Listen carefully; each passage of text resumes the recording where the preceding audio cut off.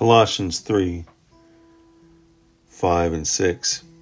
Therefore, put to death what belongs to your worldly nature: sexual immorality, impurity, lust, evil desire, and greed, which is idolatry.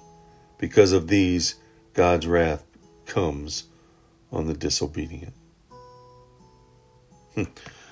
Paul's reminding the believers at Colossae that they have a new life in Christ and that they have been raised with the Messiah, and they need to seek things from above and not be associated with those things of the world. He says, put to death, which means and refers to the practical outworking of seeking and thinking about heavenly things, about things of God. Paul here offered a fivefold catalog of vices, explaining what he meant by what belongs to your worldly nature. And if you notice, these vices are listed moving from specific outward behavior to general inward inclinations and thoughts. You see, sin doesn't always start with the action. It starts with the thought. It starts with the greed. And then it moves. And as it moves, it starts to take over our general thinking, and then it affects our outward behavior. And we're, as new creatures in Christ, we're to seek purity. We're to seek things from above.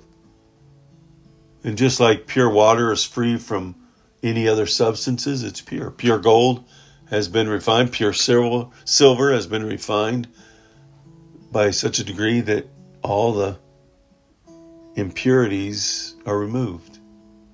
And a pure life is one in which sin no longer determines the choices one makes. Do you hear that? On this side of heaven, we're never going to be completely pure. There's no doubt that we're going to sin.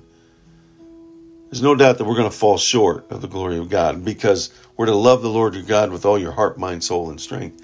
Do we do that every day? Do we do that every moment of the day, every 86,400 seconds of every day?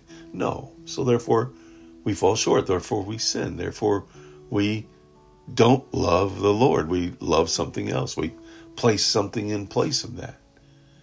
But a pure life is one in which sin no longer determines the choice.